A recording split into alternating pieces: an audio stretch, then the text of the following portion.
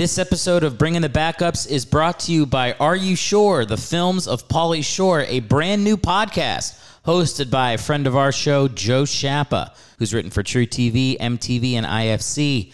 The new podcast features a different guest each week talking with Joe about one of Pauly's movies. And there are only 6 episodes. I don't know if there's 6 Pauly Shore movies, but there's 6 episodes. And if you haven't seen any of Pauly Shore's movies, do not worry. You will still understand what's going on because comedy is not that complicated, right? Like, you'll get it. Like, you're not dumb. So anyway, you can find this podcast today on Apple Podcasts, Spotify, Stitcher, and Amazon Music.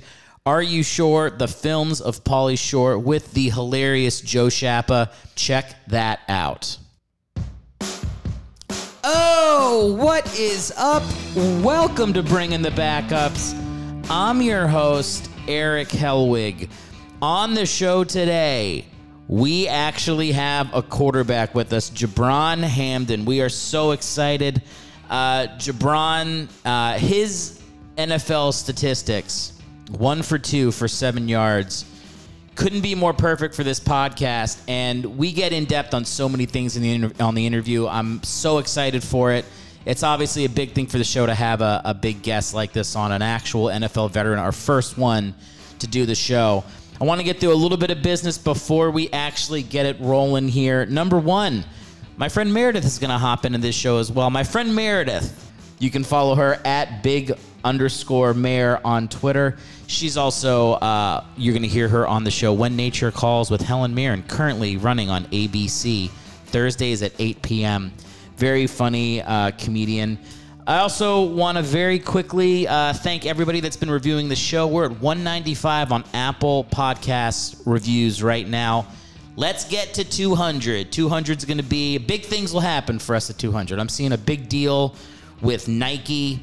I don't know why the fuck Nike would sponsor an audio podcast, but maybe they will. Who knows? But yeah, keep supporting that show. If you have any feedback on the show as well, you can always reach out to me, erichellwigcomedy@gmail.com. Let me know what you're thinking. If there's guests you want to hear on the show, if you're best friends with Clint Stoner or Stoney Case or any of these goofy named quarterbacks that I would love to have on the show, connect us. erichellwigcomedy@gmail.com.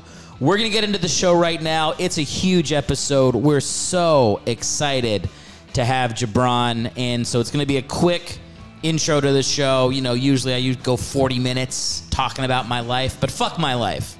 We're getting right to the backup this time. So let's start this show. Hang out. You're going to be glad you stayed for this one. This is Bringing the Backups with Eric Helwig. All right. Welcome to the show, everybody. Oh, shit. I left the door open. Hang on. This will be the worst intro to a podcast ever. Hang out here while I go close my door. Hang on.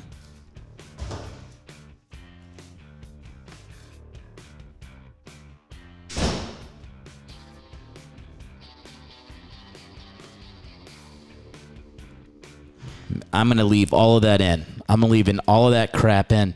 Can you imagine, you set up for a podcast, you get your little list of things you want to talk about. Oh, I got to make sure I cover this and this and that. And then you forget to close the fucking door to the room you're in. So you literally start the show 3 seconds in and have to... here's the thing. I'm not going to re-record, all right? I'm trying to get to a place here where you guys just get... You get the raw feed. You get the raw cut. All right, so that stays. You're going to hear me start the show. And literally 2 seconds in, go, oops, so fine, whatever. That's what it is, right? I'm not going to judge myself. I am going to give you guys a little preview, though. I am so happy to have Jabron Hamden on the podcast today. My first NFL quarterback, baby. Woo! I did it. All me. No, if anybody follows the Instagram page for Bringing the Backups, which you should, it's just at Bringing the Backups on Instagram. You can see it yourself. I posted a photo of Jabron. This was maybe a month ago, And he started commenting on it, and it all happened right in public. I offered him the show. He didn't respond for a little bit. Clearly, and you'll hear in the interview, he listened to a few episodes as he starts to insult me off things I've said on the show relatively early on in the interview. He did his research and decided to come on the show, and it's a fucking great conversation, right? We go for almost a little over an hour, I believe. And he was just a great guest, so I'm excited. Thank you guys for, listening to the show, I guess, but I don't know how much I should be thanking you. I mean, I'm the one doing the work. You're welcome. How about we go with that? But anyway, Jabron also, usually I tell people, like, follow the person. But he made it very clear he does not want your follows on social media. But if you do like the show today, do me a favor. It's Gibran at Gibran.com. So it's GIBRAN at GIBRAN.com. Write to Gibran, email him, and just tell him what you thought, because he very much appreciates people's feedback. That's what he said he's valuing. That's what he wants to. I think he honestly did the podcast to help me out because he's a cool guy. Gibran at Gibran.com. And check out his website, too, because he's got some really cool shit on there, man. He does uniform redesigns. It's funny. He was, like, telling me the story of just going and, like, hanging out, playing, like, I guess, Madden, but not even playing the game, just redesigning the logos. I used to do that when I was a kid. Like, that's easily, like, some of the most fun part of franchise modes. If you're playing, like, I think he said he did it on college, but I used to do it on Madden. But yeah, creating your own team, making the uniforms, that's like the best part of so much of those games. I thought it was cool, man. And you can see some of the stuff he's designed on his website just for fun. He did Gucci. There's like a Gucci football uniform. There's an Alaska Airlines football uniform we chat about. He just put out a Bengals design today, or it was today, maybe yesterday. It looks better than the Bengals uniforms. Let's go ahead and who's in charge in Cincinnati? I mean, here's the guy. Hire Gibran. Let's do it. Let's get some better uniforms in the NFL. It's simple, modern, but simple. That's what you need. You got to get a throwback to the old times, the simpler times. That's how I feel. I want to do some quick thanks as well. I did some, man, LA comedy is, it's coming back. Slow and steady wins the race would be how we've come back from our love of our mask here on the West Coast. But I'm telling you, just doing live shows. My friend Matt Cole runs a show down in Fullerton, which all I think of is like, is that song from Homegrown where they're like, somewhere down in Fullerton, there's a place we used to go to get away from it all. I think that must be the same place. I don't know. Are there other places named Fullerton in places where pop bands grew up? That has to be Fullerton. Anyway, whatever. I did a show with him in Fullerton that was really fun. My friend Valerie, a hilarious comic, put me on a show up at the Comedy Chateau in North Hollywood. That was awesome. It was like a sold-out show with an audience in a great room. They have a great setup at the Chateau. And I was just like, God damn, we're back. We're back. We're rolling. It's the Zoom shows can suck a dick. It's gone. They're done. I'm saying no. I'm holding fast to saying no to these fucking virtual shows because I'm telling you, the real life ones are happening. And my God, it has been so much fucking fun. I think I said it on the podcast a couple episodes ago, but it just makes you happy, to have this thing gone from your life for as long as it was. And then all of a sudden, here you are doing stand-up and making people laugh and meeting people after the show. And it's just back to your life, and for me, that's the thing I like doing the most in my life. So it's been fucking great. And I'm so thankful for the opportunities I've had to just get up on stage recently. It's like, I feel reborn in a way. I even, as you guys know, I'm from New York, and I used to perform at Broadway Comedy Club there in the city. Apparently, a guy reached out to me I guess I won't say his name yet because I don't know if he's advertising himself, but a guy reached out to me to audition for Broadway Comedy Club, and I wanted to be like, oh, you can't call it that because there's already a Broadway Comedy Club in New York. I'm an idiot. Broadway Comedy Club is coming to L.A. They're opening up a location in Santa Monica, and he was asking me to audition for the one here, which I got passed at, so I'm going to be getting spots at Broadway Comedy Club on both coasts, which is great. Every time I go home, I can do one in New York, and while I'm out here, I've got one in Santa Monica, but it's just exciting. It's just exciting to feel like shows are a fucking thing again. I'm just so happy. I'm just so happy, guys. That's always good comedy, right? When a comic walks on stage and they're like, I love my wife, and we're the best. You're just like, fuck you. It's so hard. Like, so many comics worry about, like, can I just live a good life and still be funny? Can I do things? It's such a yes. The answer is yes. Go become like. I remember when I was really an idiot, starting in stand up. I was like 20. This is like when I was really starting. I was 22, 23 the first time I was starting it. And the idea of like therapy, I was like, oh, that's gonna hurt it. Like if I fix the things that are. Those are the things that make me funny. I don't want to fix those things. And it's such a dumb way to think. Because the truth is like when you go to therapy, you don't fix anything. You're just more aware of it as it happens. And if anything, it gives you a chance to like harness your fucking usually trauma or pain or whatever. And you get to harness it on stage. You get to use your anger for good. You know, like me punching a hole in my wall 2 months ago, bad. Me yelling at an audience and making them laugh because I think they're, dumb for trying to pursue acting at the age of 60.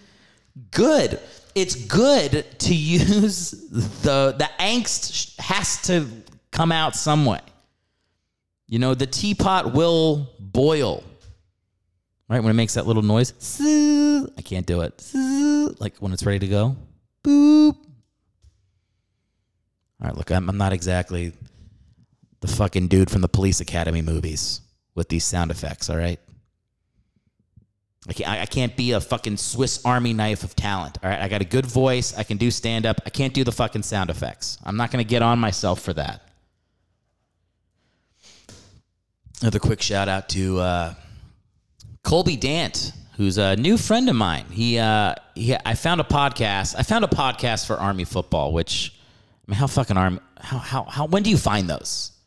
They don't exist. There's like As for Football, which I'm a fan of those guys. I'll give them a shout out. And then that's it. And then this guy popped up.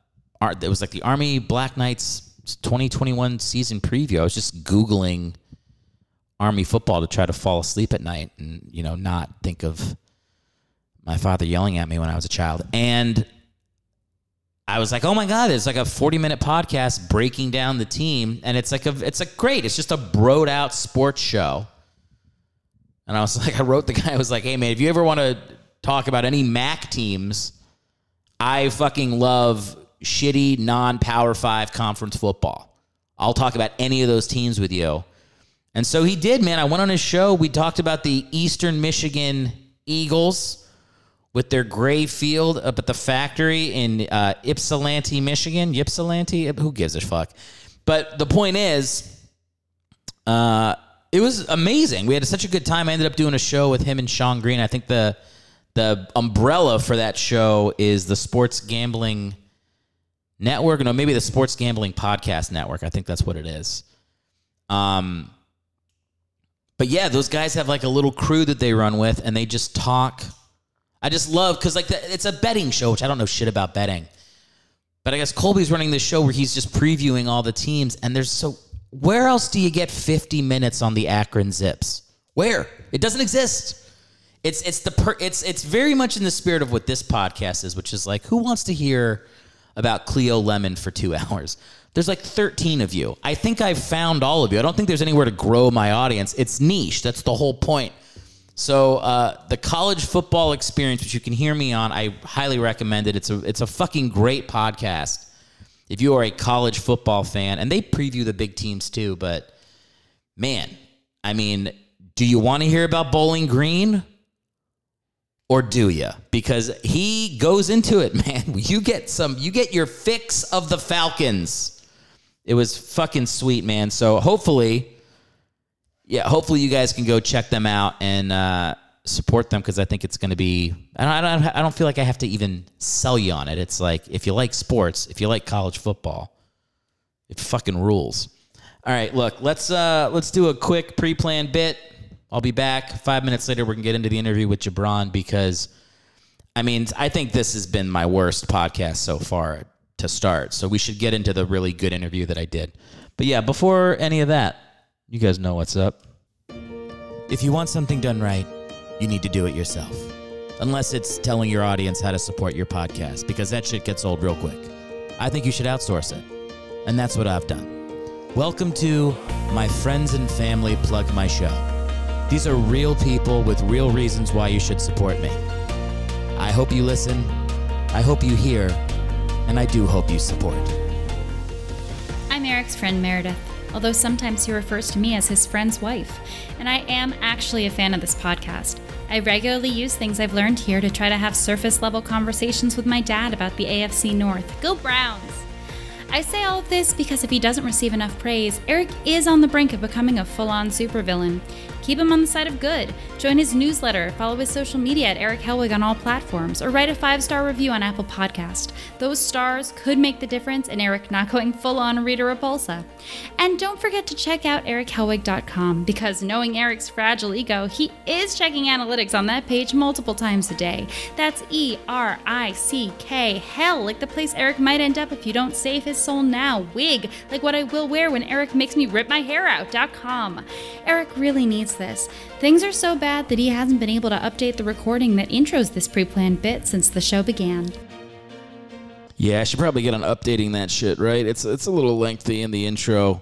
My friend Meredith, again, follow her on Twitter at big_Mare. And those, you hear those pipes? Those pipes she's got, huh? You can hear those on, what the fuck is her show called? When Nature Calls. Why am I saying it like I hate it? When Nature Calls, with Helen Mirren. Who is Helen Mirren? Is she a dame? I know there's Dame Judi Dench. I feel like that's just like a hack joke. People go like, oh, who's a random person? Dame Judi Dench. Where it's like, we fucking get it. It's been in 35 TV shows at this point. You're not being original. But I think Helen Mirren might be a dame too, right? Does that mean like you're knighted by the queen or something?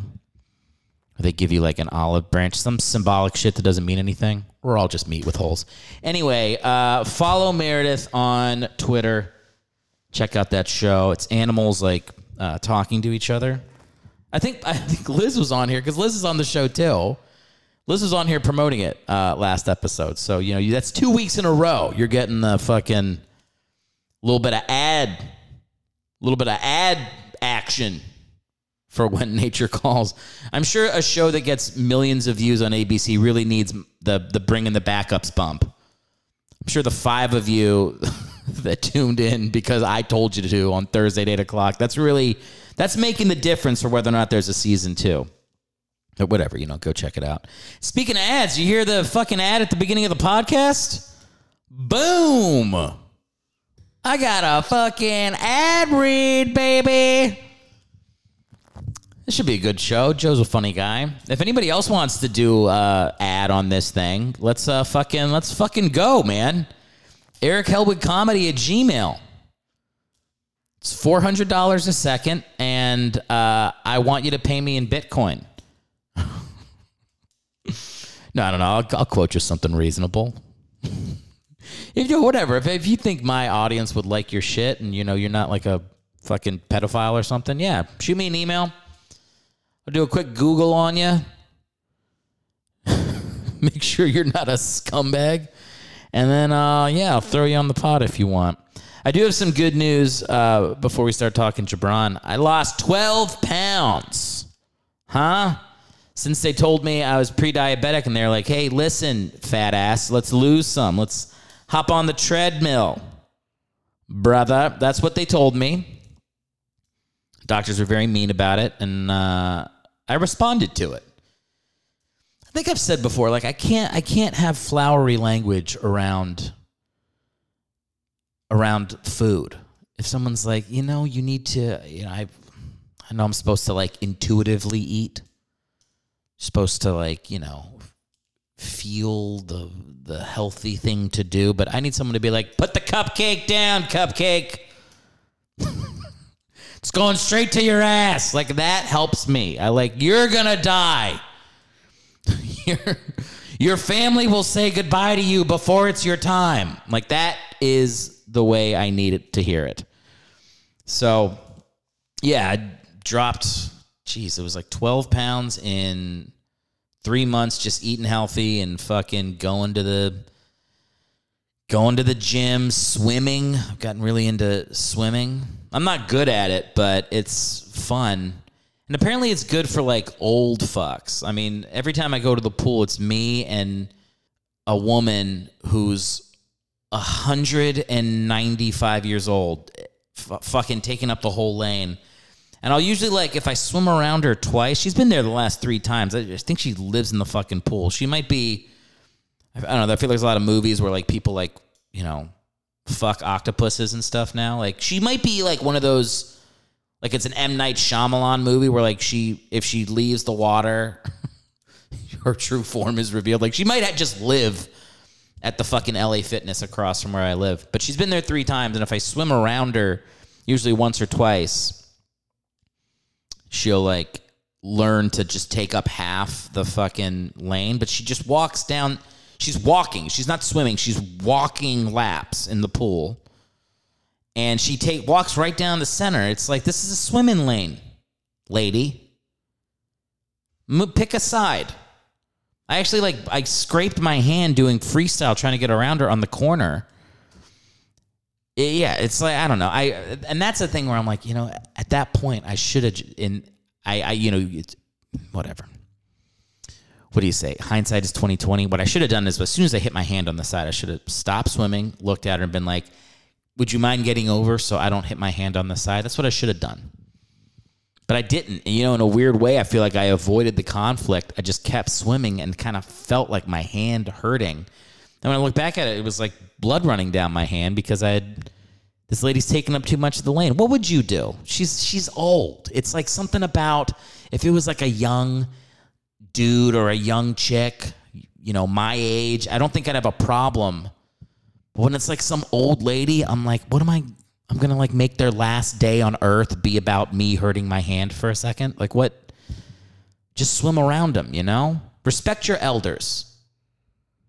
Isn't that like a thing we don't do that here, especially in LA. Jeez, like respect your elders. It's like once you turn 40, you have to get a fucking surgery to make your face look like a fucking cat. Nobody respects old shit in LA. But like I feel like I would try to respect old people. I move around them on the fucking, I don't know, maybe I should just say something. Maybe I will say something. I don't know. She seems to get the message. When I will say, like, when I swim past her, if I'm kicking, I obviously don't kick her, but like as I'm getting past, I power with my feet and a little water comes up. I'm not saying I'm kicking her in the face with water. I'm not. But I'm not going out of my way to make it easy for her to block me swimming. All right? I sound like a piece of shit. I don't know what to say. She's taken up the whole lane. I'm paying for a membership. I should get to swim. Move it. All right.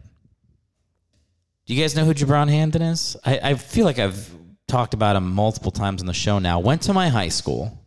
Was a senior when I was a freshman. This is at Bishop O'Connell in Arlington, Virginia. Catholic school. And, played at Indiana for his senior season. Got drafted in 2003 to the Washington football team. Was the MVP of NFL Europe in 2006. Started 7 out of 10 games, still won MVP. That's how dominating he was it really was his only chance to start regularly in his career. His last season, he was with Toronto in the CFL in 2010. And we go through his career, the places he played.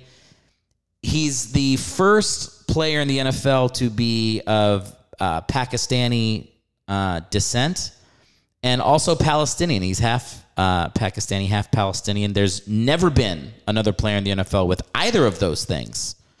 So he's broken down some fucking walls. And we talk about it in the podcast. I would say that this is probably the most, like, I don't want to say political, but like just like charged podcast I've done. Because usually I'm just talking to like my dipshit comic friends who have nothing to offer the world. No offense. Thanks for doing the show, whoever you are that's listening. But I mean, it was a fucking intense chat and like sad at moments, but also Jabron's got a great sense of humor, so we end up laughing a bunch too. I mean, we talked about shit I did not think we would ever talk about. That's the best way to say it, is like, I was expecting it to be, I don't want to be an asshole. I was expecting him to be a football player. You know, like I covered football players. I used to be a journalist.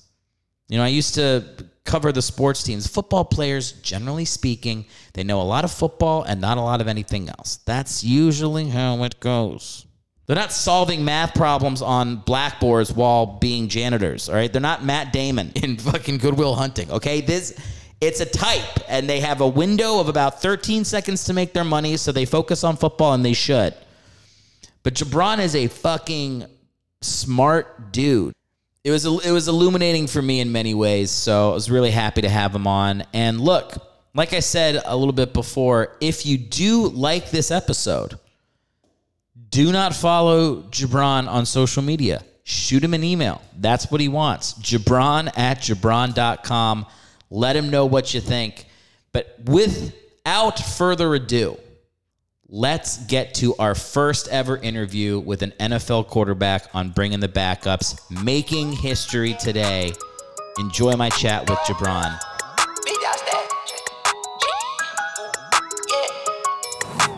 Big dog status, I'm a big dog vet. I pull up on the block in a big Corvette. Yeah. Ride around the city with a stick all black. Try with a stroke, but we ain't with all that. Yeah.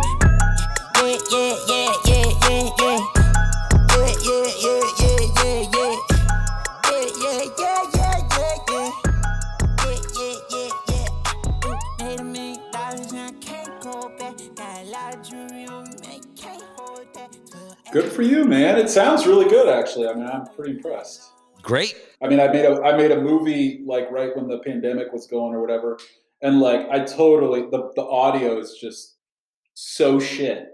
It's like this, you know, I did everything myself, and then the audio, I was like, oh, I got this like boom mic that I rented to attach to the thing. It'll be fine, you know. Like I don't need an audio guy. And then you like get into post, and you're like, oh shit.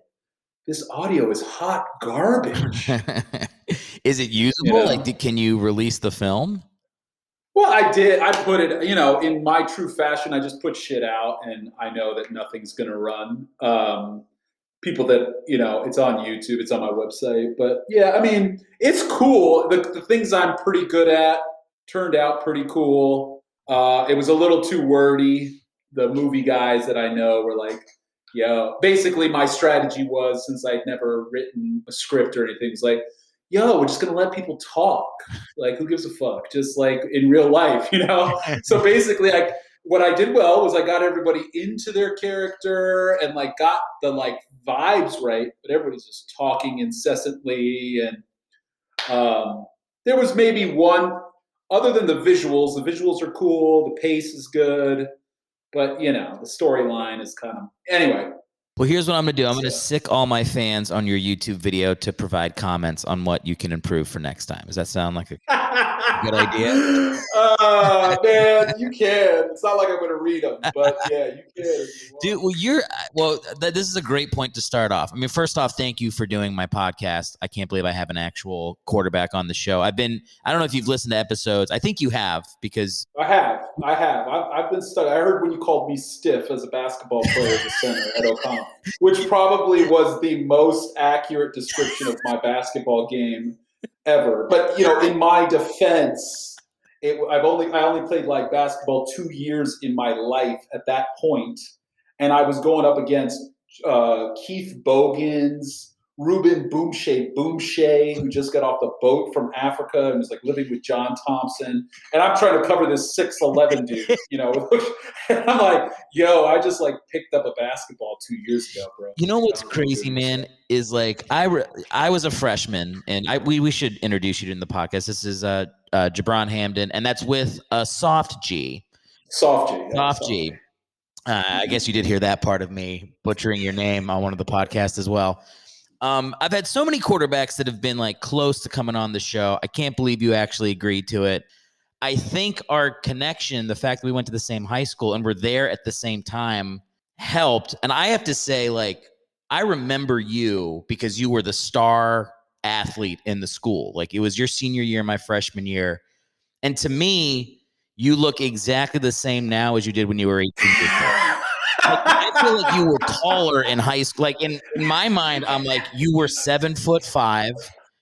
You could. I was huge, dude. You must have hit your growth spurt early. Is that fair to say? No, that's actually not true. Basically, the reason I ended up at O'Connell was that my high school football coach at my first high school at Winston Churchill told me I would never amount to anything, and I was like 6'1". Had a rocket for an arm, but like I had never played football in my life. It was my sophomore year. And he was also the baseball coach, and I was a pretty good baseball coach. So I think it was his way of telling me to quit football so I could just focus on baseball the whole time. And I was 6'1", hadn't really like gotten big. And he was like, you'll never amount to anything in football. You should quit. And I was like, bro, I like football. Like, I'm getting out of this place. And that's when I transferred to O'Connell. And I think when I got there, I was like 6'2". That junior year, I went from like 6'2" to 6'4". So it was a late growth spurt, frankly. Yeah, well, like I said, in my mind, you were just like a different species. You were just like this huge dude. Right. I was like, I just remember staring up at you in the hallway being like, I'm going to get my ass kicked in high school. This is crazy.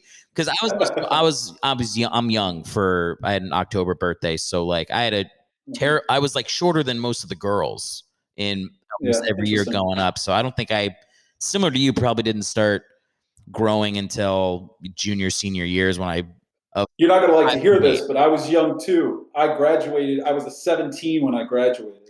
Dude, you're so going you're so going against the grain of what I've every quarterback I feel like I've talked about on this show, their parents held them back so they held them back. Yep. Now I grew up in Kuwait, and I went to British school, which was my first school, Sunshine School of Kuwait, and the British start their kids a year early. So I turned 16 like late junior year, and then was 17 when I was getting recruited and all that stuff, which was comical because looking back on it, like if I had those 2 extra years of development, compared to the people I was going with, it would have been like kind of a joke.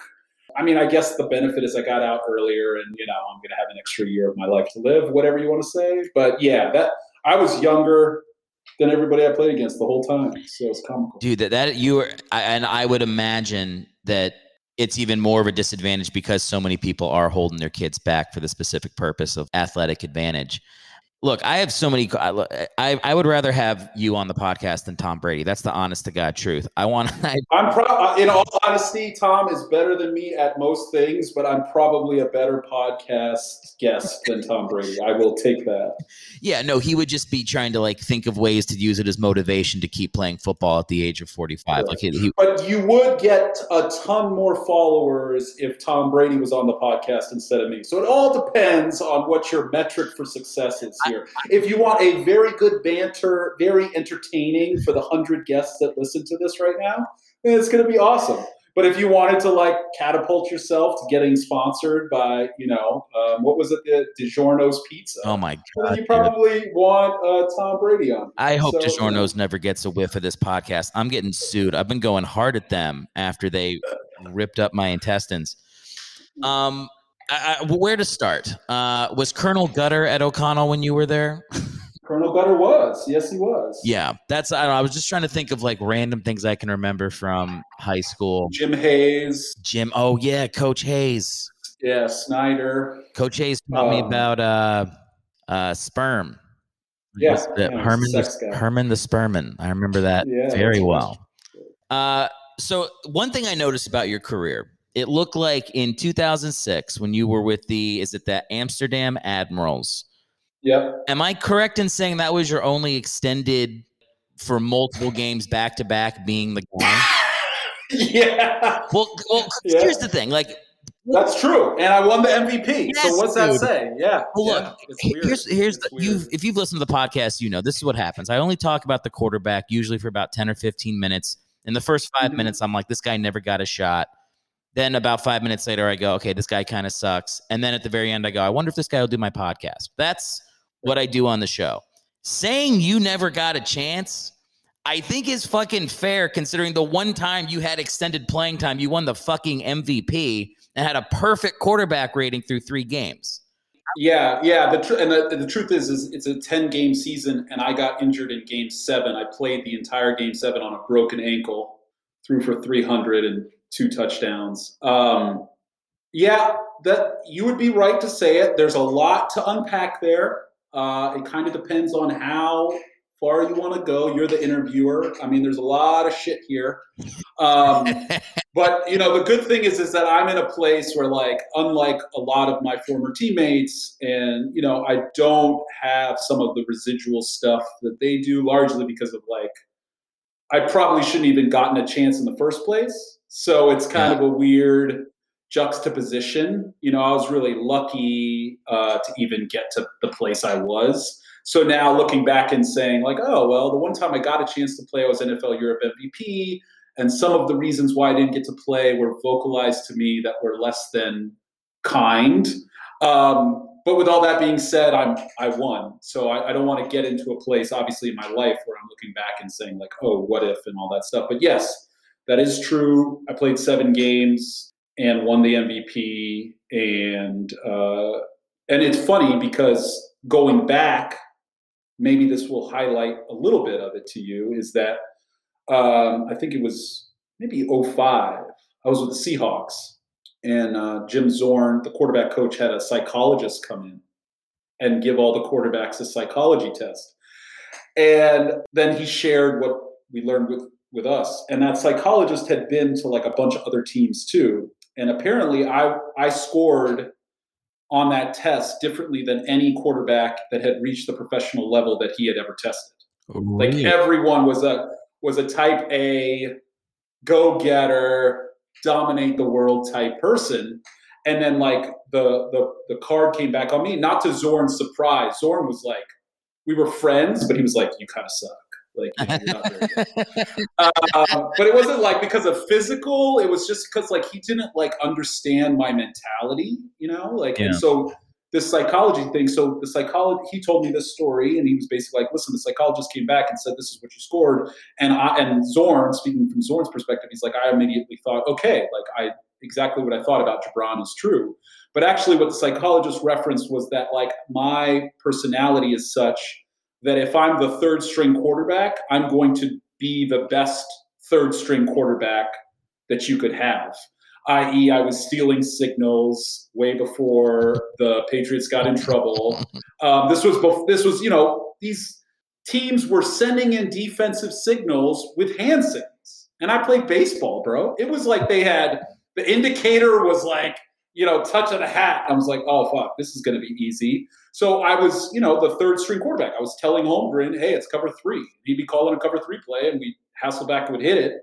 And I would literally make the traveling roster because I was stealing signals, because that's what a good third string quarterback should be doing. Like, what else are you going to do, right? But the psychologist said, well, then when he gets an opportunity to be the starter, what he does is he's going to, do the best at being the starter. That's like kind of like my makeup. And that's just like kind of unheard of in that profession at that position. It doesn't matter if you're the third string guy, it's like everybody wants to be the guy. Yeah. So, if they're the third guy, they're not thinking about stealing signals to help the team. They're really kind of like, how do I become the two? How do I become the one? Largely might be one of the reasons you're having a challenge getting people on is like, your show's called Bringing in the Backups. And like, I might be the only quarterback in history that's like, when you say backups, I'm like, yeah, I was a backup, like for real. Yeah. But everybody else, like, you're talking about, who have you talked about? Charlie Fry started games. If they've started a game, bro, they're not looking at themselves as backup. And it's like this was, there are 100 quarterback jobs in the world every year. It's like, this is like elite level. So, if you change your name to bring in the starters who unfortunately were sometimes subjected to being backups, you probably get a shit ton of guys on here. I'd be like, yeah, let me talk about my shit right now. That was the original title for the podcast, and it didn't fit on the Apple logo. Look, dude, I love what you're saying because it was literally a question I was going to ask. I know how into art you are. Like I've been just following like what you do on your website, and like I just looking at your Insta stories for the last couple of years. Like, and even when I'm looking up YouTube videos of you getting interviewed after practice, you're mentioning your art, and I'm like, this is unlike anybody I've heard talk in a presser as a quarterback. So I do think that there's something to how you carry yourself, and that's why you're the first. I don't think all the athletes I've known, when I was at O'Connell, I was the sports editor for the paper for 2 years, and I covered the football team in college where I went. You're right. All the football players I knew were like, if they were third string, they're like, what happens if this dude breaks his kneecap? How can I move up on this roster spot? It's very alpha male. I feel the fact that you have a creative side, like, probably gives you more willingness to look at your career honestly. I feel like you probably have a better sense of humor and more self-awareness than a lot of guys would. Yeah, I think that's obviously true. I think like reasons for me coming on the podcast is like, you're doing a creative thing. You're putting yourself out there. You're trying something new. I appreciate that. I've basically been doing that for the last 12, 15 years. And so I understand how hard it can be.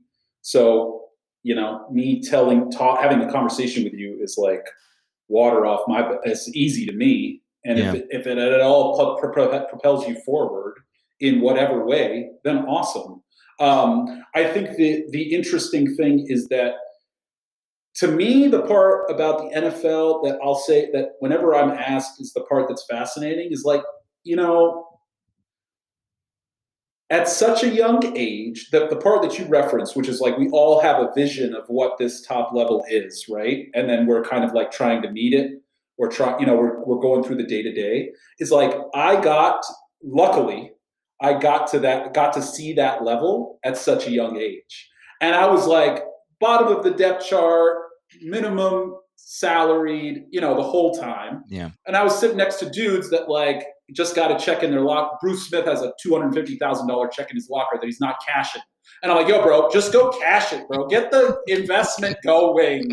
And he's just got like stacks of checks in his locker. And I'm just like, yo, this dude, like I'm at the time I was able to recognize that I have reached, at least in America, this like sacred ground of like NFL quarterback. And I'm here, and these dudes are still fighting with their wives. They're still getting in car accidents. They're still going to the dry cleaners and shit. Like nothing like, there's no magic shit. It's like basic stuff. It's like, like on the phone with their wife complaining about something they got. I'm like, yeah, bro, like you're no different than like anybody else. Like you got a lot more money. Everybody thinks you're cool. And so that view, I basically have gotten that view. So it's really, that's the gift. The gift is that like the whole veil of all the bullshit that is like inundated, males and females, but predominantly males in this country. All the bullshit is exactly that. It's just fucking bullshit, really. Because if you get if I gave if I gave you the opportunity to be like, yo, Nick Offerman, real Nick Offerman, not secondhand Nick Offerman, and you saw his bank account and you got all your scripts green lighted, you know, and you got all your shit, well, then you saw it and you'd be like, okay, like basically my bank account is bigger, which is cool. Don't get me wrong. I'm not demeaning some of that stuff. Yeah. But I'm saying like intrinsically deeper, there's this thing there that once you get past it, once you're like, it's all bullshit, really. What's important is, in fact, not this vision of what you think is going to be that type A, but what's important is the B shit, like what you're doing right now. That's just the reality. Well, it's just, and that's the gift. It just feels like an ability to be happy with what you have, not basing your happiness on, I'll be happy once I get to that place. I mean, I just feel like that's the key to life, man, is being willing to actually enjoy what's right in front of you. And the journey of it is like what you have to enjoy. You have to enjoy the fact. I mean, I can see like in your art, how much you embrace all the places you've lived and like how you got to like this provided you an opportunity to travel.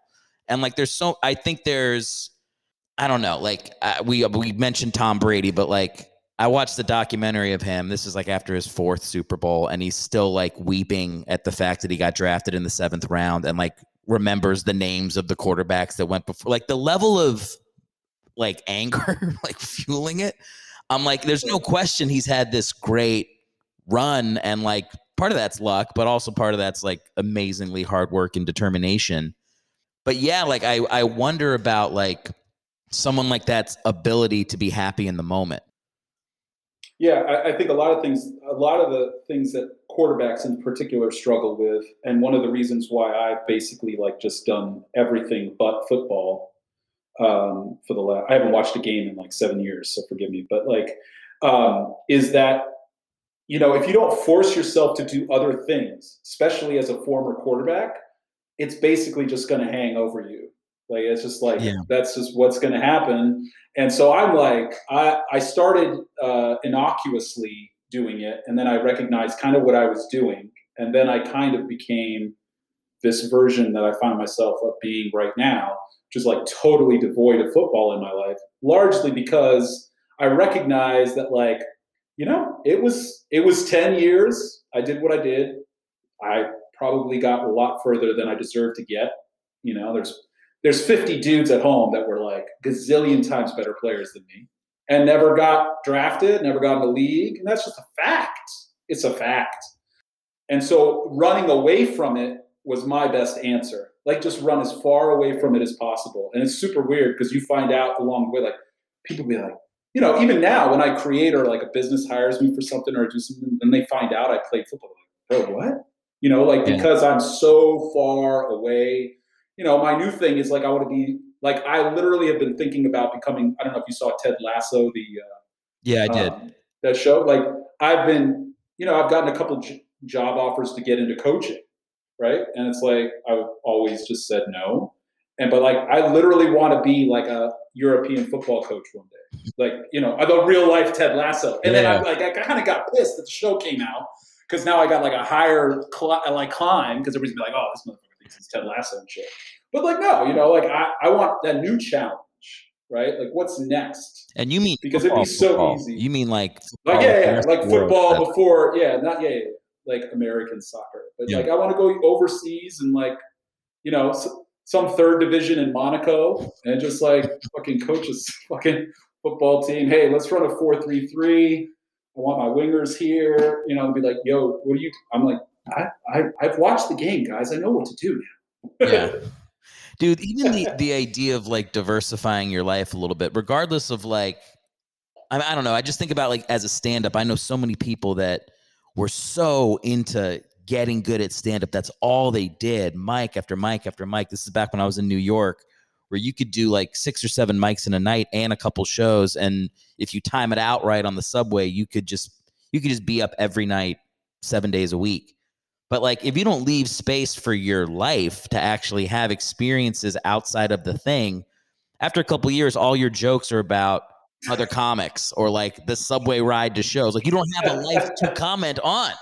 Yeah, that idea of like not getting too into like I feel it in myself too. I have to force myself to take breaks from creative stuff, to go like take my wife out to dinner, go on a weekend vacation, like get on a train and go down to San Diego and see a baseball, like force myself to pull out of like because I could literally just work on stand up, the podcast, and writing. I could do that every minute, every day, and still feel like I'm not doing enough.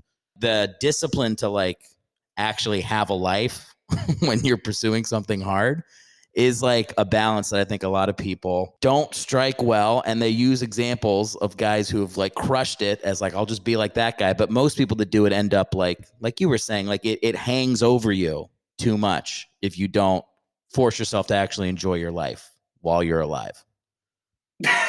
There you go. Put it on a coffee mug and you're good. That's Enjoy it. your life while you've got it, man.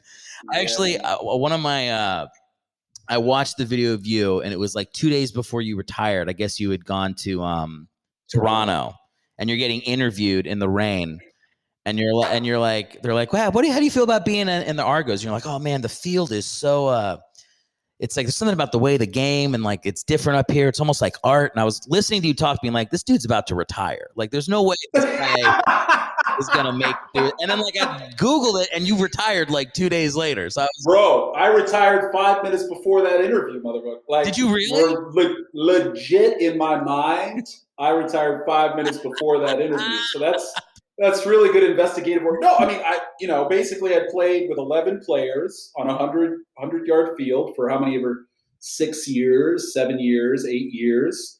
And so the rhythm and the timing and everything, like I knew how to throw every ball, et cetera, et cetera. And so then Toronto brings up Cleo Lemon, me, Ken Dorsey, like NFL dudes that are like, okay, well, I'm going to go up to Canada. And I knew them well. I knew Cleo well. I'd spent time with them and stuff. So like, we were there, and it was comical because the coach, I'll never forget it. It was like the off season, and the coach made us fly to the Everglades in Florida, and then drove us like 3 hours to some random ass farm, and we were going to practice there. And I was like, I didn't sign with Toronto, this cosmopolitan fucking city. Like, I was going up there like, shit, I'll have fun in fucking Toronto at the least. Right? To go to the Everglades and 3 hour drive and all this bullshit. And so that's when I kind of was like, yo, this is some straight type A coach wants to like think that if you sequester us in some bullshit farm, we're going to play really well. When in reality, I'm a grown ass man, like just put us on a field, teach us the game. So that's kind of where it started. But then you get to training camp and there's like an extra player on the other side. And there's like a motion with the wide receiver, and the field is different, and you only get 3 downs. And I was like 2 practices in, I was like, yo, I don't know which one of us is going to start, but whoever does is going to get like 2 or 3 concussions this season. Yeah. Without a doubt, because you're going to hold on to the ball too long. You don't intrinsically know what to do before the ball is snapped, which is basically when you're playing at a high level. It's like, yo, I know what I'm going to do. Like, all I have to do is work my eyes one way, and then I'm going to go there with the rock, and it's going to be fine. I just got to execute it. But I was like, yo, I don't have that feeling. And I just got married, and I was like, nobody's clamoring for me in the NFL. And so, right before that interview, or right after that interview, I went to them. I'm like, yo, guys, I'm done. And they were like, what are you talking about? Like, you are picking it up. Like, you're in the competition. I was like, I'm good. And I just packed my car up and drove home. And Cleo got 2 concussions. I was going to say, man, because I did. He had a hard year. I did. One of the shots, when I started the podcast, Cleo was, I think, my 3rd or 4th quarterback. And I was editing these YouTube videos with like the highlights of the quarterback. It took way too long. I only did it 3 episodes and stopped. Yeah. But most of his highlights are from that 2010 Argonauts season. And it's him getting wrecked. He's getting, there's one time where he's like scrambling and fighting for yards, and someone just comes like full speed into his helmet, knocks it off. You see him like pass out. Yeah, dude. Yeah, I mean, I have that. Sometimes like I have this ability to like, I shouldn't say this, but that's happened a couple times to me, but like, that's the one I'm super unfortunate about. Cause I was yelling at both those guys, the Gyodos. I'm telling you right now, this is not going to be a safe season for us. Yeah. Like, they're going to need all three of us. And, just because I'm sad that happened. Well, the position is like, when you have the ball, when you have the rock, you just have to be so so precise, and just your mental and your body, and it's like an internal timer. And like, if anything messes with that, and frankly, adding an extra player on the defense, having a wide receiver in motion, and having different spatial recognition on the field size is way more than enough. Frankly, one extra guy on defense that you have to account for was enough. Yeah. It was going to take 3 or 4 years to just really get that, in tune. And then sure enough, like on the drive back, after a couple of weeks, Alex Van Pelt, who you also mentioned, called me to go to Tampa to be the fourth in Tampa. But like, you could see it in my voice in that interview. Yeah. I told Alex, I'm like, Alex, I'm done. The train has left the station. He's like, what are you talking about? Like, you might make the team. I'm like, bro, like the 500,000 sounds good right about now, but like, I don't know. It just in my, it just didn't feel right. It just was not right, which is unheard of. The rule in the NFL is you just play until they stop calling. Yeah. And I was just like, man, this doesn't, So how? Yeah, you're right. When you made that decision to leave, because in the article that they wrote about you, you were like, my name's not popping up. I'm fucking done. Out. Like you were clearly done. Like, are you? Because you'd met. How into art were like? How much did you know what branch you were going to be jumping onto at that point, or you just knew I'm zero one thing? Here's what really happened on that drive home. If you're ready, are you ready? I'm fucking ready, dude. All right. So I had done NFL broadcast boot camp the season before going up to Toronto, my last season in the NFL.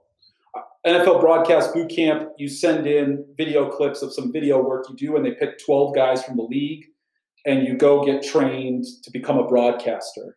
And JB is there, and Howie's there. All the big names are there, and you basically go through a week trying to, teach yourself how to become a broadcaster. I was the smallest name going in, obviously. And by the end, JB, CBS, everybody was like, yo, you need to do this. Like, you need to do this. And I was like, okay, cool. It's kind of fun at the time. I mean, I still like football. I felt like I could talk. And so they made a highlight reel for me. And an agent from New York, I got hooked up with an agent from New York, and he saw the highlight reel. He's like, yo, we need to talk. I was like, cool, let's talk. And I'm back 2 weeks. And at the same time this is happening, I'm teaching myself how to sew on my wife's sewing machine. Because I was just bored and was going to this fabric shop that was like right down the street that had like leftover like high-end fabrics. And I was like, oh, cool. Like I can make shit, let me sew. So I'm like sewing half the day and working on this broadcasting shit. So I have this call with this agent, big time New York agent, a lot of broadcasters. He's like, okay, I got 2 things to say. I'm like, all right. Oh, and as I'm sewing, this teenager that lived next to my wife's mom's house was like super adept at websites and like Adobe Illustrator and all this shit I should have been learning in college or doing, but I never did. And he started showing me Illustrator, Adobe products, and he taught me HTML and CSS. I was like, oh shit. Like I can just like put a couple codes into a computer and design shit. This is amazing.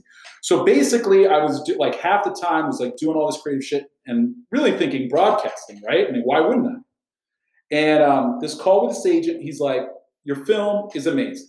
He's like, top 5 I've seen this year, but I have a big problem. You're Palestinian. Are you serious? I was like, whoa. Cause like then the conversation takes like a different turn. I was like, that's not what I experienced. He's like, bro, I'm just keeping it real with you. I've sent the video out a little bit, get some feelers. And you do know that like a predominantly big portion of this industry is Jewish, right?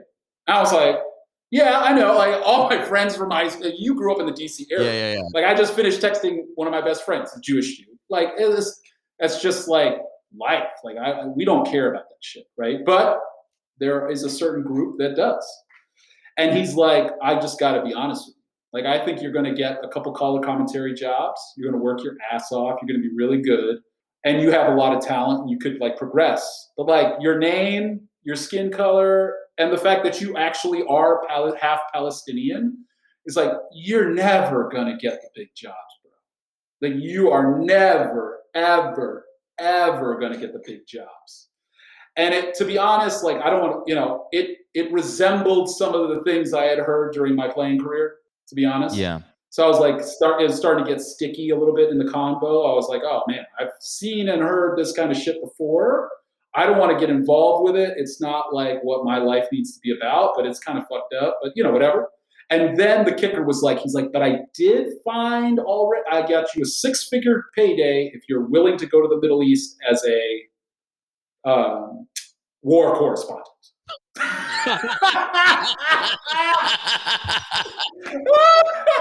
So this dude's like, yo, you can go be a war correspondent for $100K, man. You're like the perfect fit.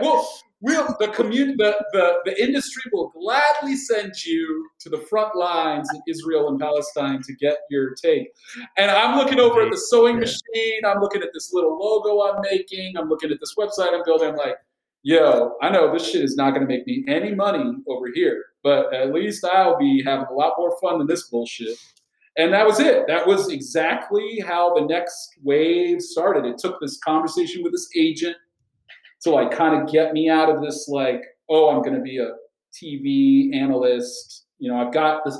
I had the requisite skills and talents that would have gone into that profession and made a living. Yeah. And I just basically no, fuck that. I'm going to go here where I don't know what the fuck I'm doing.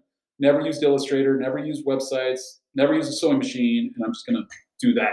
Yeah. Because I'm not going to get down that path. You know what would have been crazy is if like some web designer showed up at your house like a week later and was like, look, man, you're really good at this website stuff, but because you're Palestinian, we're going to need you to go uncover the war and design a website to explain to people what's happening. We need you in the front. That's fucking, dude, that's... Oh, man. But you know what? In all honesty, based on my response to you, like it was so, that response to me is so fucking played out. It's like, I was like, okay, I've heard this one before. Like, get the fuck out of here. Like, I've heard it. I've dealt with it. I'm moving on. Let's just move forward. It's not a big deal. I mean, you are, and you are the first Palestinian quarterback to play in the NFL. Half Palestinian, half Pakistani. My mom would get mad if you didn't recognize her Pakistani, because I'm also the first Pakistani quarterback to play. That's two titles. Two, not two down. Do you? That's fucking huge, dude. I mean, I know you're not watching football now, but like, assuming there's going to be a second guy that comes after you at some point, hopefully in both of those regards. Like, how do you feel about being the first guy off the boat at Normandy? Like, get like, you know, it's funny. There's this kid I got put onto. This kid, one of my former teammates. I guess I can't say his name because he was recruiting at a major college, major college football program. Ball State. And he's recruiting. Yeah, Ball State. Did you say Ball State? Ball State. Because all of your people are from Indiana. Okay. So no, he's recruiting and he texts me and he's like, yo, bro, I found Jabron 2.0. Sorry to use myself in the first name, but he's in first person, but he said it. He said, I found Jabron 2.0. And he sends me this kid's video. And I kid you not, dude's like 6'3", great arm, and from his dad is Palestinian.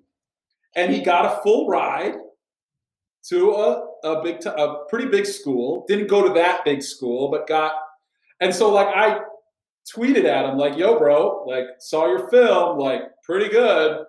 Holler at me if you need anything, you know? And he called me and we did I spent an hour telling him what he sucked at and what he needed to get better at. Yeah. Obviously, like, yo, you need to. But I think that was the first time where it was kind of like, oh shit, like, you know, because he responded after I texted it, like, tweeted like, yo, dude, we grew up watching you, like, you know. Yeah. So that's really cool. And there were these Pakistani kids in Buffalo, which was hilarious.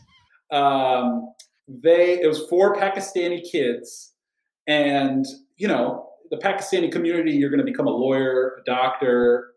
That's what your job is going to be. That's like what immigrants do. But they were able to convince their parents to allow them to play football because they basically pointed to me like, look, he's making more money than like those professions. Yeah. Like, and so they came to camp and they were actually like, they helped out the equipment staff for a training camp. And so I got to hang with them a little bit. So I guess that was cool. But I mean, I never put much stock in it while I was playing, to be honest. Yeah.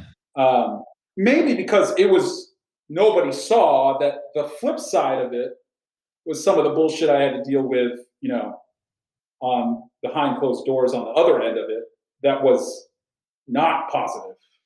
Yeah, man. It's not fun being the first Palestinian quarterback in a lot of ways, or the first Pakistani, No, dude. And like, I always, we got to get political if we don't need to, but like, there's always something to be said about like those guys and the extra things that certain players have to do because of like, whatever, racism or just people's bias or like, and it sounds like in your case, I think it's important for people to hear that like people were saying it in 2009. Like it was like getting verbalized to you like that clearly in a fucking interview. 03, 04. Yeah. 03, 04 was really hard. I mean, let's just keep it real. If I would have made looking back, when I got in the league, when I got drafted, we said how young I was. I think it was 21, 22.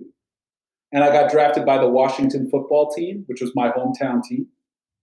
So just think about that. 22, played 1 year in high school, played 6 games in college, had no business being drafted in the NFL. Like, no, like pretty much like my college teammates joke that like, yo, you were the last person on the face of the planet from our recruiting class that anyone would have ever even imagined. And I would have agreed with them 100%.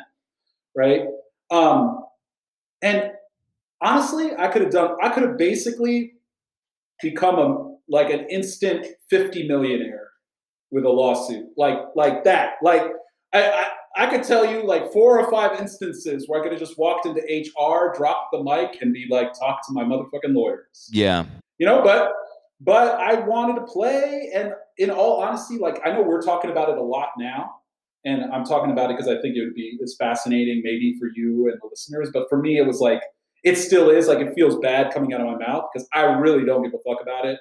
I'm not holding anything egregious back on it because, like I've said earlier, I was okay. I probably got the career that I deserved, and I'm cool with that. But it is fascinating to look back and be like, oh, like the amount of, in 03, 04, like some of the shit where like, if I told you, your jaw would be like, what? Like, that happened? Oh, and then that happened? And then that happened? It's like, that's just the reality. Yeah. But I think to move the conversation forward, the point is not, necessarily what happened to me, but of course, like how I dealt with it, right? So how I dealt with this, not go to HR.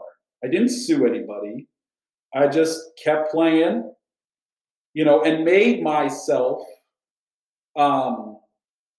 made the conversation for myself be about what I did within the vernacular of the football world. And I will fully acknowledge that I did not move any movements forward. I didn't change any conversations. I didn't make a bit of difference. And that's just the path I choose. And guess what? I still choose that every single day. Because in order to move the whole narrative forward, that would have to include a lot of trust from humanity that I simply just don't have, bro. Yeah. It's not, I think that, it's just not reality. I live in like reality-based, rationality. And none of that stuff that I would have done would have made a difference. When Kat took a knee, regardless of what side everybody falls on, I looked at my wife and I was like, yo, bro, I ain't got that. Yeah. That is, that is like, we all knew what the fuck was going to happen. If you had played and you were in a position like I was, and you saw that, I looked at my wife, and like my jaw hit the floor.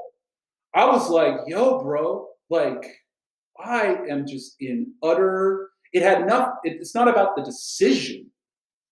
It's about like the belief, the inner belief that you're going to change, that your voice, I was like, yo, that's like, that kind of human has another level that I just don't have. I just never saw that level. I never felt that level, Yeah, man. So, I mean, I think people have. I mean, look, I've never talked about Kaepernick on the show, but I can. Like, I've got issues with other things he said since. But like, as far as like the act of taking that knee, because I remember watching it being like, this dude's never playing again. Like, never smelling the league again.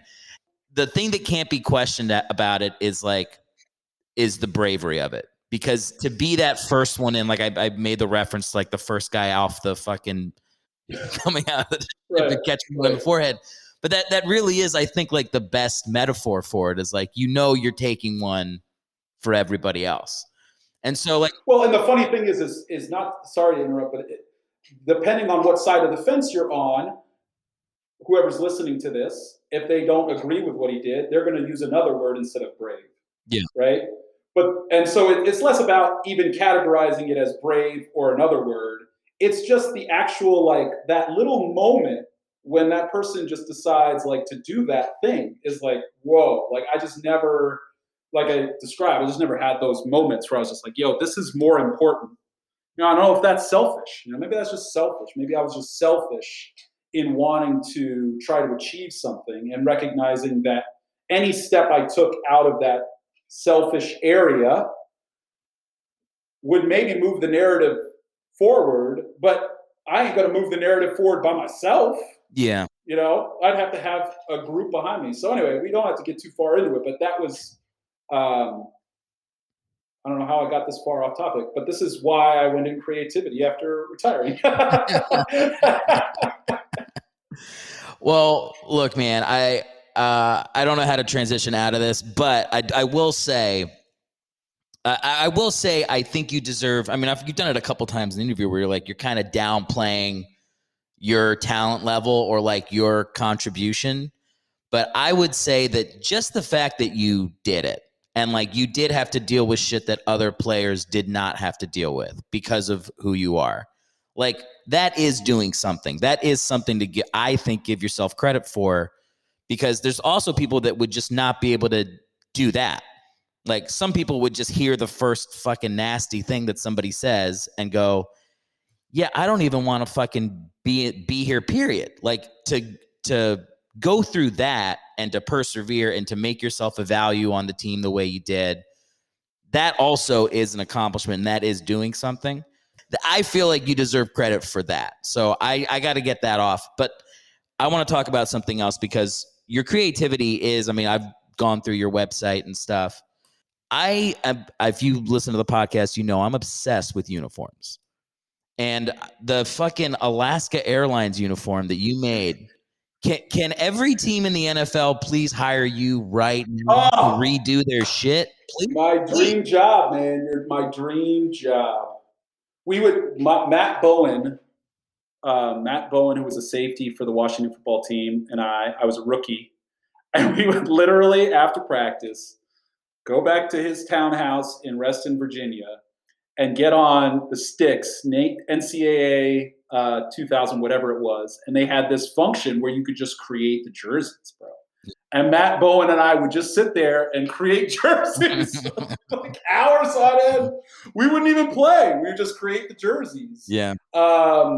Yeah, man. I have so much stuff to give in that department. But, right now it's all tied up in, you got to go work for a brand and, all that kind of stuff. But, needless to say, uniform design, and there's a group there that like really appreciates it and understands it. But it's, in some ways it's growing, but in other ways it's just so comical how bad stuff is. And largely because in my experience of the creative field is there's just too many voices. Yeah. Right. Once you start getting like teams and then brands and then designers, and everybody starts talking and wanting to change this. And once it's just an amalgamation of crap, and the jersey ends up looking like that because like no one just sat there and said like, this is what we want to do. Whereas like Raf Simons, when he's designing a collection, he might listen to one guy, but he's basically like, yo, this is the jacket, like take it or leave it, you know? Well, similar to the dialogue in your apparently wordy movie, less is more. Less is more with the uniforms. So like, I mean, there's so many uniforms where like, I mean, I kind of like what the Bengals did with their redesign, but like just looking at how the Bucks had like the alarm clock and like the pewter and then the white and then a little bit of the creamsicle and then black. And it's like, just be the creamsicle team with a gay pirate on your logo. That was amazing. That was the coolest logo in all of NFL. Like they would go, they would have the best uniforms. They just wore what they wore in the 90s. Just make the helmet have CTE protection. Like there's so many. I feel like when I looked at your Alaska Airlines design, which I'm going to, for listeners, I'll link to this in the show notes and on the YouTube, I'll link to it underneath the video. But like everything should look like that. Like when I look at that, I'm like, that looks like a modern, but still almost like, it's weird to say throwback since you just kind of pulled it like out of your asshole. But like, that's like a throwback America Airlines uniform with like a little bit of fucking flair to it. That's what it should be. I think about like, I can't remember, maybe I was talking about this on somebody else's podcast, but I feel like college football gets it right more than the NFL does because there's so much more tradition with the uniforms that they honor where the simplicity of some of them, like Alabama, Penn State. Yeah, I mean, you're missing a big portion of the conversation here, which is dinero.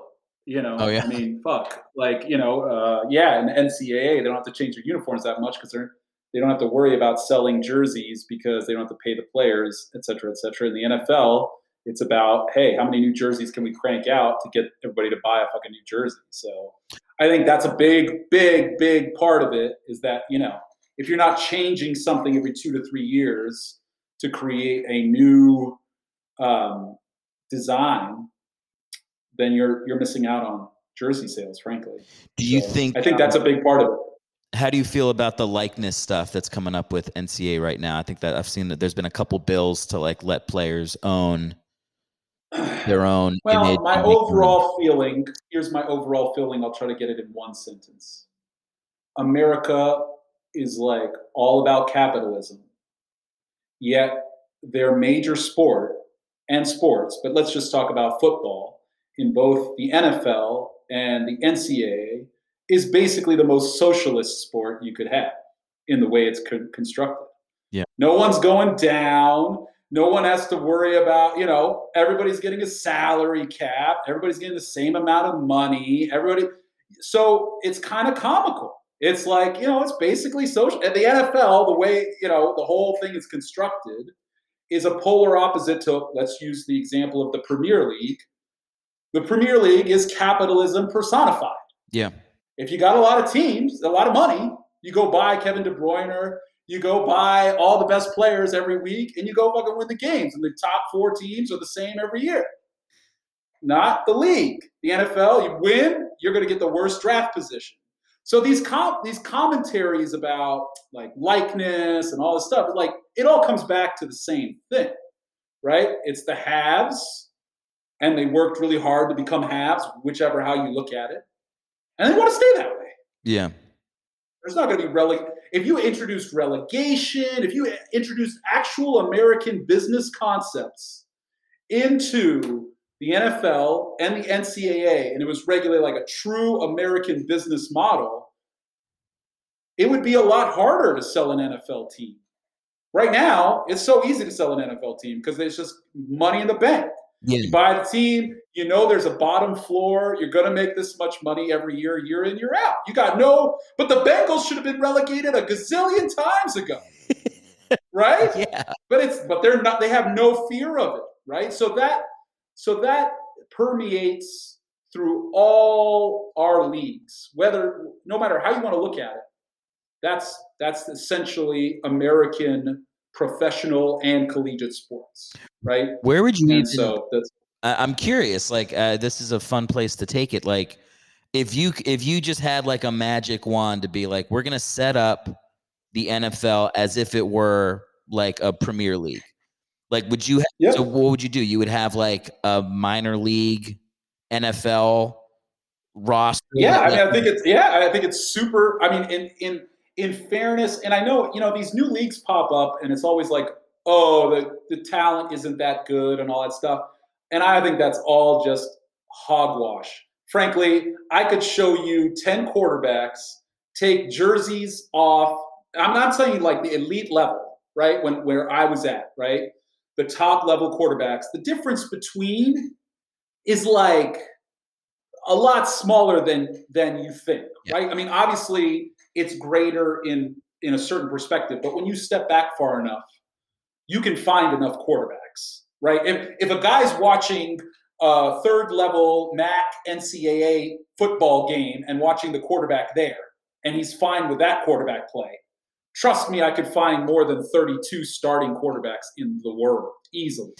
So the point is that if the concept were taking to a fuller place, you would say, all right, if you want to start a football team, go ahead, start a football team. And there's leagues that you can progressively move your football team up in, right? And that involves more competition, that involves, hey, like there's guys that get cut that like I know can still play. At least I can get a year or two out of them. Yeah, definitely. So I'm taking that hand-me-down who still wants to play. He's a vet. And I'm saying, hey, you could still play for the last 2 years, right? Like, give me 2 more years. I'm going to ride you up to the next level. And then when I get to this next level, we're going to get more fans. We're going to get more money. Then I'm going to reach and get a backup from the NFL, bring him down, get a loan from the NFL, right? An NFL, that's how it works. The NFL has a player in waiting, the third quarterback, but they really like him. They'd like to see him play. Hey, I'll pay you $250K, loan him for the season. He's going to come down, play for my level team, second level. You get more football for everybody, which everybody liked. Yeah, it works just like the Premier League would. But the problem is that why would you ever? MLS is doing the same thing that NFL is because they see that model. And frankly, the Premier League, because most of the owners are now Americans, tried to do the same shit recently and make that Super League. Let's take the model and let's do that shit over here. And basically what the fans did, oh, hell no. Yeah. You are not doing that over here. So it's basically like, yo, the money is just too good, man. The security is too good. It's socialism. It's a socialist performance. It would really be such a shock to the system of, I think, like American sports fans to be like, the Braves got relegated. Now like the Durham Bulls are going to be in the World Series. Like, but there is something, I mean, I know that, like, I'm not a huge soccer fan, even by saying soccer, I'm revealing something in myself. But like, there is something I really like about that system of like, yeah, if you suck for 5 seasons, you don't get to be in the top league anymore.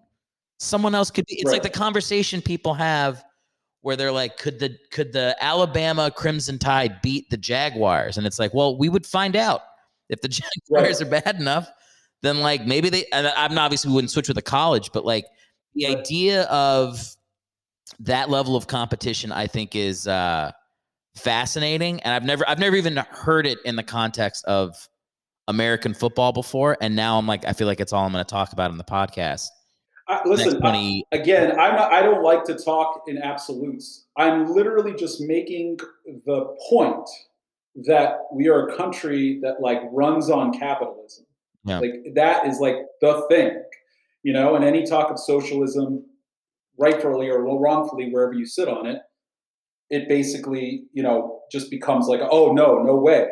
But if you honestly analyze our sporting leagues, that is exactly how they're run, bro. That's exactly socialism. They are like the epitome of socialism. NBA, NFL, Major League Baseball, epitome of it. Yeah. And who do they take to the cleaners?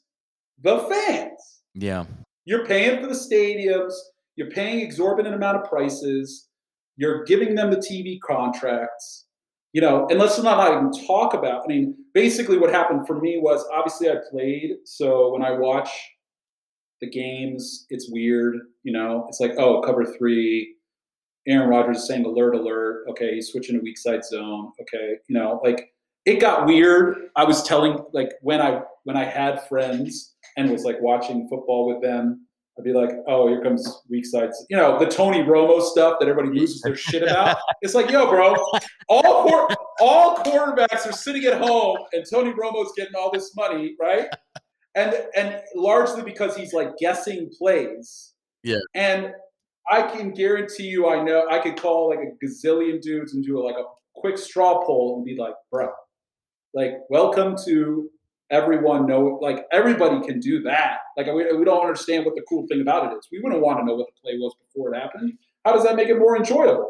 But he got like a lot of street cred off of that. More power to him. Like I'm happy for him. But the point is like the point of watching sports is you don't know what the fuck's going to happen next. Yeah. Like it's live. It's cool. Like this is going to be. But I mean, I remember I got cut by the Seahawks, and I was in the stands with my dad because he came and I got cut, and it was like weird. I'm in the stands with my dad. And Holmgren, you get past the 50, you get cover 3. He's running X shell across, like it's. I mean, book it. Yeah. So I just be like, yo, Dad, Jurabicious, 20 yards, left sideline, here it comes. Because I was like super high up, see the coverage. Know the formation, and this dude taps me on the shoulder. He's like, "Can you please stop doing that?" I'm like, all right, yeah. Dude, you're like, it's like watching The Sopranos with somebody. You're at the finale, and they're like, "Cut to black. We don't know what happens." You're like, "Dude, then watch it."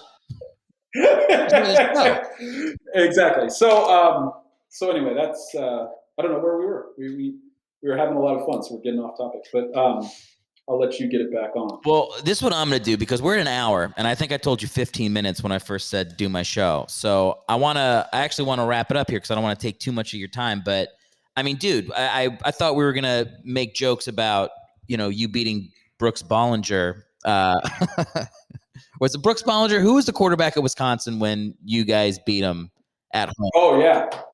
I think Brooks Bollinger. Yeah. Brooks Bollinger, and I threw it over Jim Leonard, who's now a good friend. He's the defensive coordinator at Wisconsin, and he ended up coming to Buffalo, and that was funny. But yeah, I think once we stop recording, I'm going to ask you for the emails of every single quarterback you played with. We'll see how comfortable you are. Look, man, before we hop off, I want you to tell my listeners where. I mean, you're going to be the first quarterback to get the Bring in the Backups bump. And it's a big bump. Oh, I think you're going to get at least 3 fat Republicans from the middle of the country to buy a T-shirt from your website, minimum. So you tell my listeners where they can find your stuff, how they can support your creative endeavors right now. To be honest with you, man, here's what I'd say to that. I spent a lot of money to buy Jabron.com. So there you go. I spent a lot of money to buy that. Jabron.com, if you want to look at shit, see what I've done. But other than that, just keep supporting Eric, man. I mean, I'm good. Like, I gave up my phone a long time ago. Fuck these social media accounts. They're ruining everybody's lives. Please don't follow me. Jabron, if you want to email me, it's Jabron. If you like want to chat or something, or you had fun. But like, take all that energy, give it to Eric. He needs it for this show. Like, I'm good, bro. I am good, dude. So seriously, like, take all your energy, support this dude. I watched his clips. He's pretty funny. The death skit on America's Got Talent was fucking great. They just didn't get it, and I think the point was that they weren't supposed to get it. It was like double entendre funny. Like, it was like you had like transcended something there. I mean, so I appreciate the work you're putting in. I know the tough slog you are under to make it in a creative industry where the masses are now responsible for your success, and you have to trust mass appeal, which God bless you. I've been there for 12 or 15 years. and mass appeal is totally not worth it. So just support Eric. He's gonna need the help. Eric, keep going. Maybe think. This is the worst. This is the worst plug anybody's ever done on the show. You didn't plug yourself at all. You started by complimenting me, and by the end, you're convincing me to start a graphic design website. What the fuck? Just tell people where to fucking buy a T-shirt, Jabron. I'm not selling any T-shirts. I'm not selling any T-shirts anymore. I just stopped selling clothes. It was I sponsored a PGA Tour golfer. I had a clothing line. It did really well. And then you realize, like, nah, made in America isn't that great because your margins suck. At the end of the day, the consumer just wants Chinese stuff, man, because it's cheaper. Yeah. And it was all limited edition. And, like, at the end of the day, that's not how you make money. So the ways to make lots of money, I'm not suited for that, bro. I'm not suited for that. So the point is, the reason I would be giving myself a plug is that I had some belief that plug would lead to making money. But I already have traversed that for the last 12 to 15 years. Yeah. That what I'm doing is never going to do that. And so, therefore, let's not waste everybody's time, because everybody's time is valuable. And Instagram's going to be dead in 5 to 10 years anyway. We're building all these platforms for them to just fucking then suck and sell us ads. So the point is, follow Eric, follow his podcast, tell other people about it. And then one day when he has Tom Brady on, nobody will remember. But as a footnote, Eric will be like, I want to shout out to Jabron Hamden all the way back 2021. And he was the spark that lighted this show. And I'll be off in Morocco or something, sipping something, like not giving a shit about anything. And somebody in the pub will be like, oh, you got mentioned in the Bringing the Backups podcast. Like, oh, really? Shit. So to boil that down for my listeners, support Jabron by closing your eyes and sending him a positive vibe, or emailing him and telling him you had a good time listening to him on the podcast. Dude, I did not think we'd be talking about Moroccan soccer and 9/11 racism for 45 minutes, but it turns out this conversation went a very different way than I thought it would. I would love to have you back. Next time, I want Lisa on there too. Like, I want the feminine energy as well. Who the fuck is Lisa? Liz. Not Lisa. Liz, my bad. Liz and you, and I want some of that feminine energy. It could be like a little bouncing, We can get into like a lot more stuff.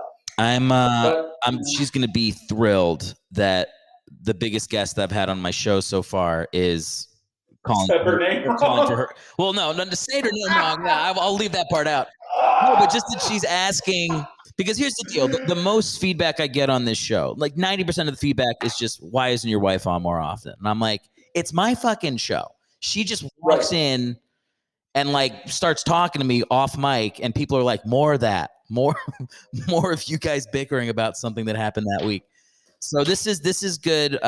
This is good to reaffirm. That's actually a compliment to you, though. You do know that, right? Of course. Yeah. No. Yeah. Right. We play it up, but like we have a very fun, we're a great couple. Yeah, that's fucking awesome. You married the right girl. Good for you, man. It's fucking basically top three things of your life, and you knocked it out of the park. Good for you. Hell yeah, man. That's it. Yeah, that's the best thing. That's the best thing I've done so far. There you go. So that's why you should have her more often. That's why your voice changes a little bit when she's on the show. She's kind of hilarious. It's kind of funny to hear her shit about football. But, like, obviously, the part that I'm excited about is, like, next time we can talk more about football. And, like, honestly, she'd probably be right about more things than everybody thought she would be right about. You know what I'm saying? Like, because of her perspective being so far removed, like, I would want to draw out, like, we'd be like, oh, why do you run cover 2? And I would just, like, tell her what cover 2 was. She'd be like, oh, yeah, to throw it there. And then you would go on to this whole thing like, oh, cover 2, this is why you want to attack the safety. And like, yeah, not really. She was kind of more right than you were. It would be fucking infuriating. When I do, so I got her on a couple stand-up shows back in New York. just because I was in it a couple clubs. And she would come up and be like the second or third funniest comic on the lineup, having done it 5 or 6 times. And like not that much less funny than me.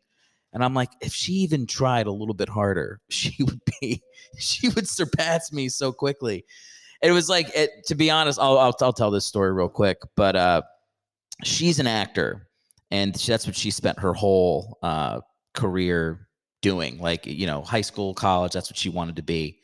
And then when we got together, we were both doing improv, and I guess somebody saw me in a improv show and like had me auditioning. I got to audition for like Book of Mormon and Boardwalk Empire, all these shows back in New York. And I'm not an actor. I didn't consider myself an actor. I'd be like, yeah, I don't really care about this stuff. Like, I'd like the day of the audition, I'd be like, hey, what is Boardwalk Empire? Is that like an old show? She'd be like, are you fucking kidding me? Like, I've been working my whole life. It was driving her insane to see me getting these opportunities that I was not appreciating. But yeah, the same thing has kind of started to happen with stand-up, where I'm like, if she even puts the slightest amount of effort in, I'm going to watch her getting booked. She's going to be like, yeah, I got into this JFL festival in Montreal. I don't know if I want to travel to Montreal. What is Edinburgh? Like, she would just be shitting all over things that I've been right for my whole life. Moral of the story is try less hard. I don't know what the fuck to make of this interview, dude, but thank everybody, just right now, everybody, for the next week, just do less. Just do less. Like that show, like Paul Rudd would say on the surfboard, like, do less. Try less hard. It works. It just works, man. I mean, take it from somebody who works, like, tried really hard for a long fucking time. All right, so clearly we've gotten Gibran in a downturn in his life. Telling my audience to stop trying. Look, brother, thank you for doing the show. Yeah, man. We will definitely have you back anytime you want to be on. And yeah, man, this was a blast. All right, sounds good, man. Take care, Eric. All right, later. Thanks for listening to the show. If you'd like to support us, visit erichellwig.com, where you can follow on social media, join the newsletter, visit the merch store, or email me directly. If you're on Apple Podcasts or iTunes, rate us 5 stars and write a review. If not, just subscribe from your preferred podcast platform. Lastly, if you know someone who would enjoy our content, please tell them about the show. That's erichellwig.com for all things backups, and we'll see you on the next episode.